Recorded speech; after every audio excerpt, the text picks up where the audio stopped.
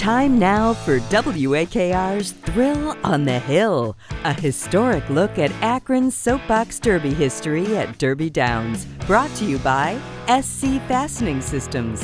Here's Ray Horner. On today's Thrill on the Hill, let's look at the thrill and the timeline of what we see today and in the past at Derby Downs.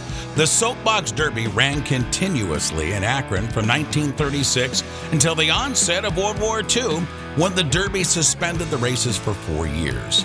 The Derby for many years was just for young boys. Then in 1971, young ladies were able to race Derby Downs. Chevrolet discontinued its sponsorship of the race in 1972, and then the Akron Area Chamber of Commerce managed the Derby in 1973, and in 1974, the rights of the Derby went to the Akron Jaycees. 1976, the All-American Derby created a new junior division for youth 10 to 12 years of age, and they drove kit cars.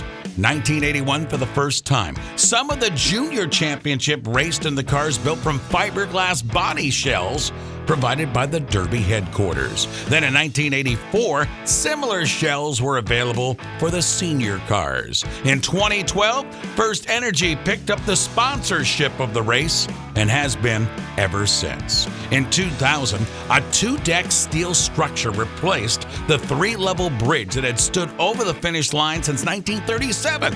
The current bridge is the home of race control, operations, judging, and record keeping. The current bridge is 35 feet 7 inches from the finish line.